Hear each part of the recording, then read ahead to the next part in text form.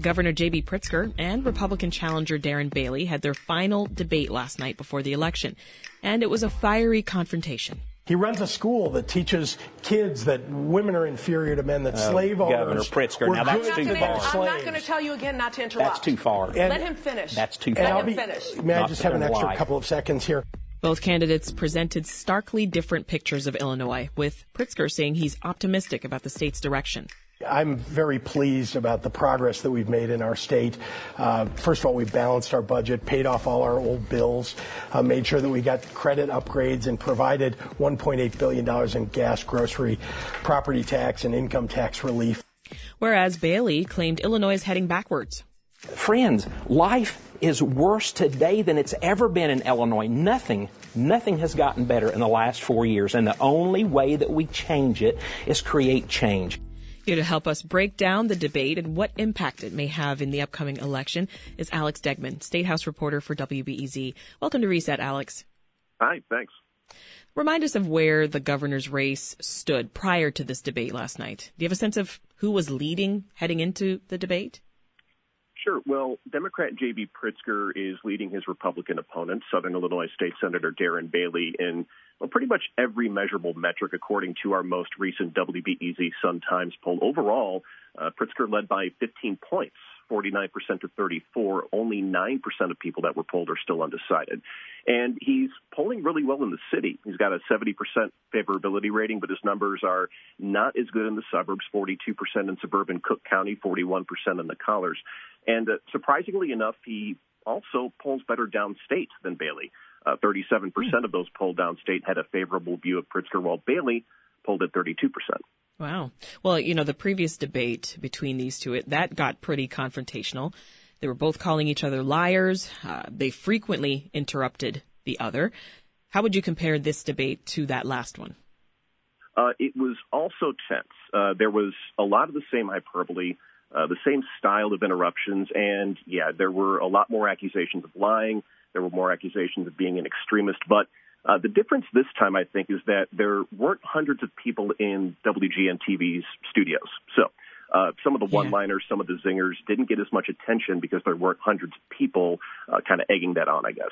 Did we see a shift in their tactics at all from either candidate? Oh, sure. I think we saw Pritzker come out swinging a lot more than he did a couple of weeks ago.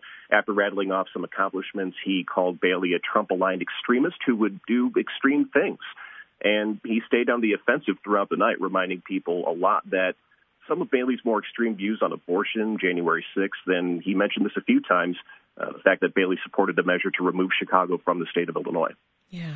Well, Bailey continued to hammer Pritzker about crime in Chicago and had this line that went viral. Let's listen. Chicago is the nightmare called Pritzkerville, and it's still 2 weeks from Halloween.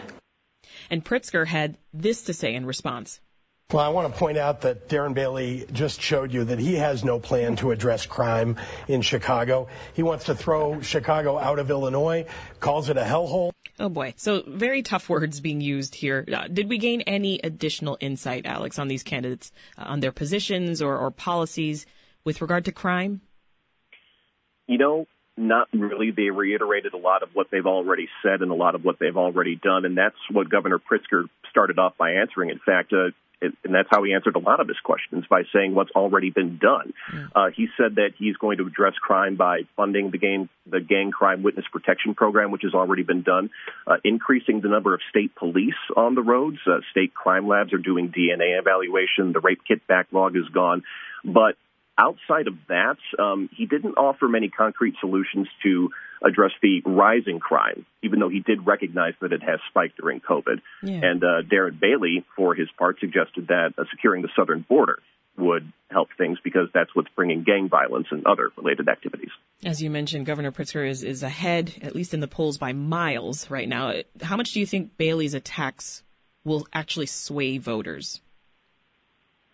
I think at this point, if you're going into last night's debate, you've probably already made up your mind where you stand on both of these candidates. So, and we've also gotten used to political debates, not only in Illinois, but nationwide. If you've watched any political debates for the last 10 years, they tend to be kind of like this. I don't necessarily know if I want to use the term mudslinging, but it seems appropriate. There's mudslinging going on, and just people are trying to get through all of that. I think they're trying to see what they can learn outside of that. And sometimes if all it is hyperbole and insults, it's hard to do. I'm glad you mentioned that, Alex, because I have to say, watching debates like this, for me, I just find myself wondering how much they matter right now, just in terms of changing people's minds.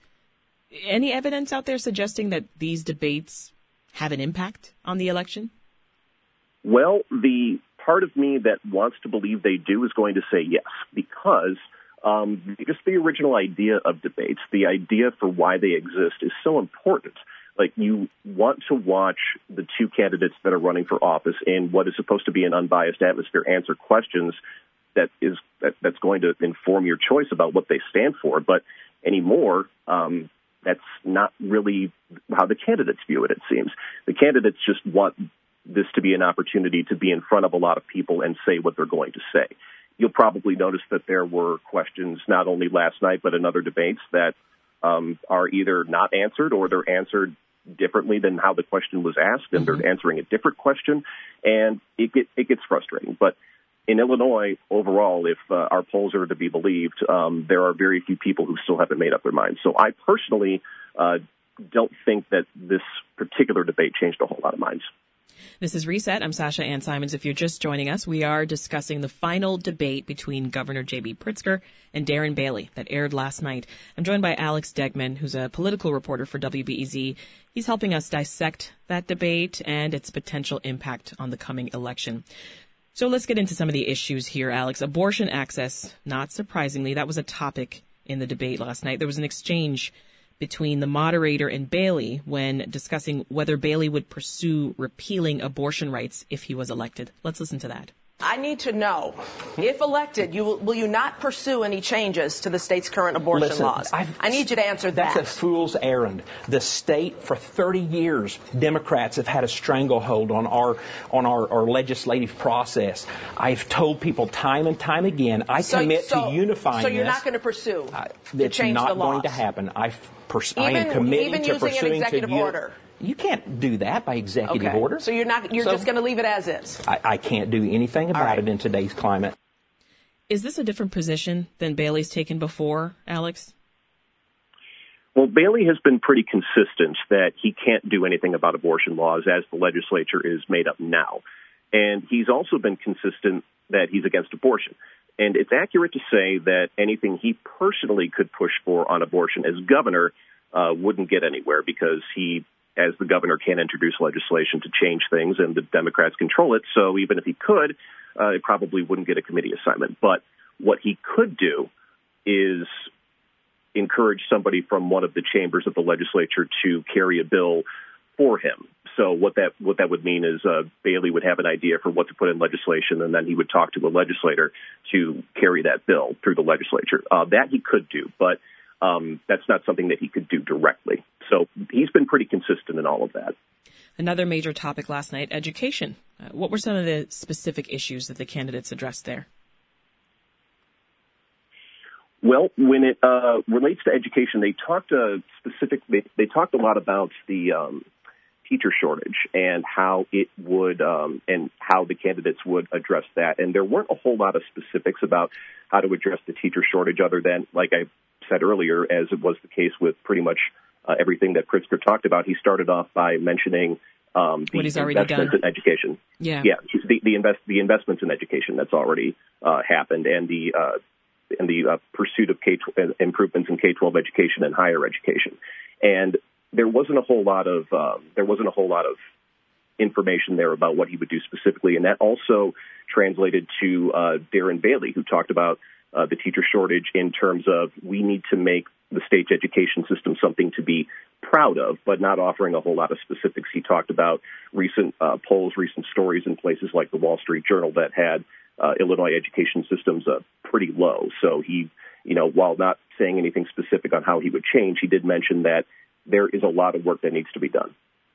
Pritzker was pushed on recreational marijuana during the debate, too, specifically that lack of diversity in awarding licenses. He claimed social equity licenses were in the works. So what do we know about what the Pritzker administration is actually doing to address this issue? So the licenses in the works that he's referring to are the 185 conditional licenses that were issued this summer.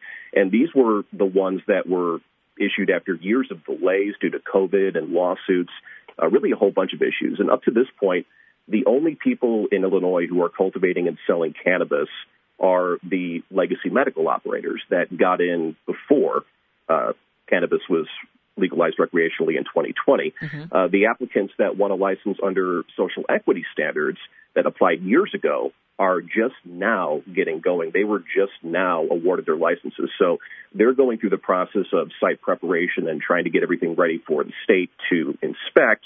And that's what he's talking about. Now, going forward, there are attempts every so often in the rulemaking process, for example, JCAR, to streamline application processes, to change the rules for future lotteries, making it easier for people to apply and things like that. And legislatively, there are also attempts to streamline the oversight process. Is Darren Bailey talking about this at all? What's his stance? Well, his stance is that he's not, kind of like abortion, he's not going to move to recriminalize it because that's a legislative issue. He can't really do that. But he did vote against legalizing recreational cannabis. So there's a clip, Alex, that I saw this morning making the rounds on social media. It was Bailey responding to what Black Lives Matter means to him, right? And his response, it kind of implied to some that he was taking an all lives matter position. Do you think his response is going to hurt him for any potential swing voters? Probably not. I think people going into last night's debate had a pretty clear idea of how Darren Bailey feels about Black Lives Matter. And with only 9% still undecided, I don't think that's going to be the issue to tip the scales. Yeah. Now, there's already been a huge amount of spending on political ads during this campaign. Should we expect maybe another final push heading into these final weeks before the election? Well, yeah, it's certainly possible. J.B. Pritzker had, I think, about $42 million on hand as of the end of September, and that was compared to $767,000 for Darren Bailey. And Pritzker has been a consistent presence in TV ads pretty much statewide, not just in Chicago, for most of this year. And with $42 million left to spend with 3 weeks, I don't really see that letting up. And even though Darren Bailey has $767,000 in his war chest, he has been indirectly supported by the people who play by the rules pack.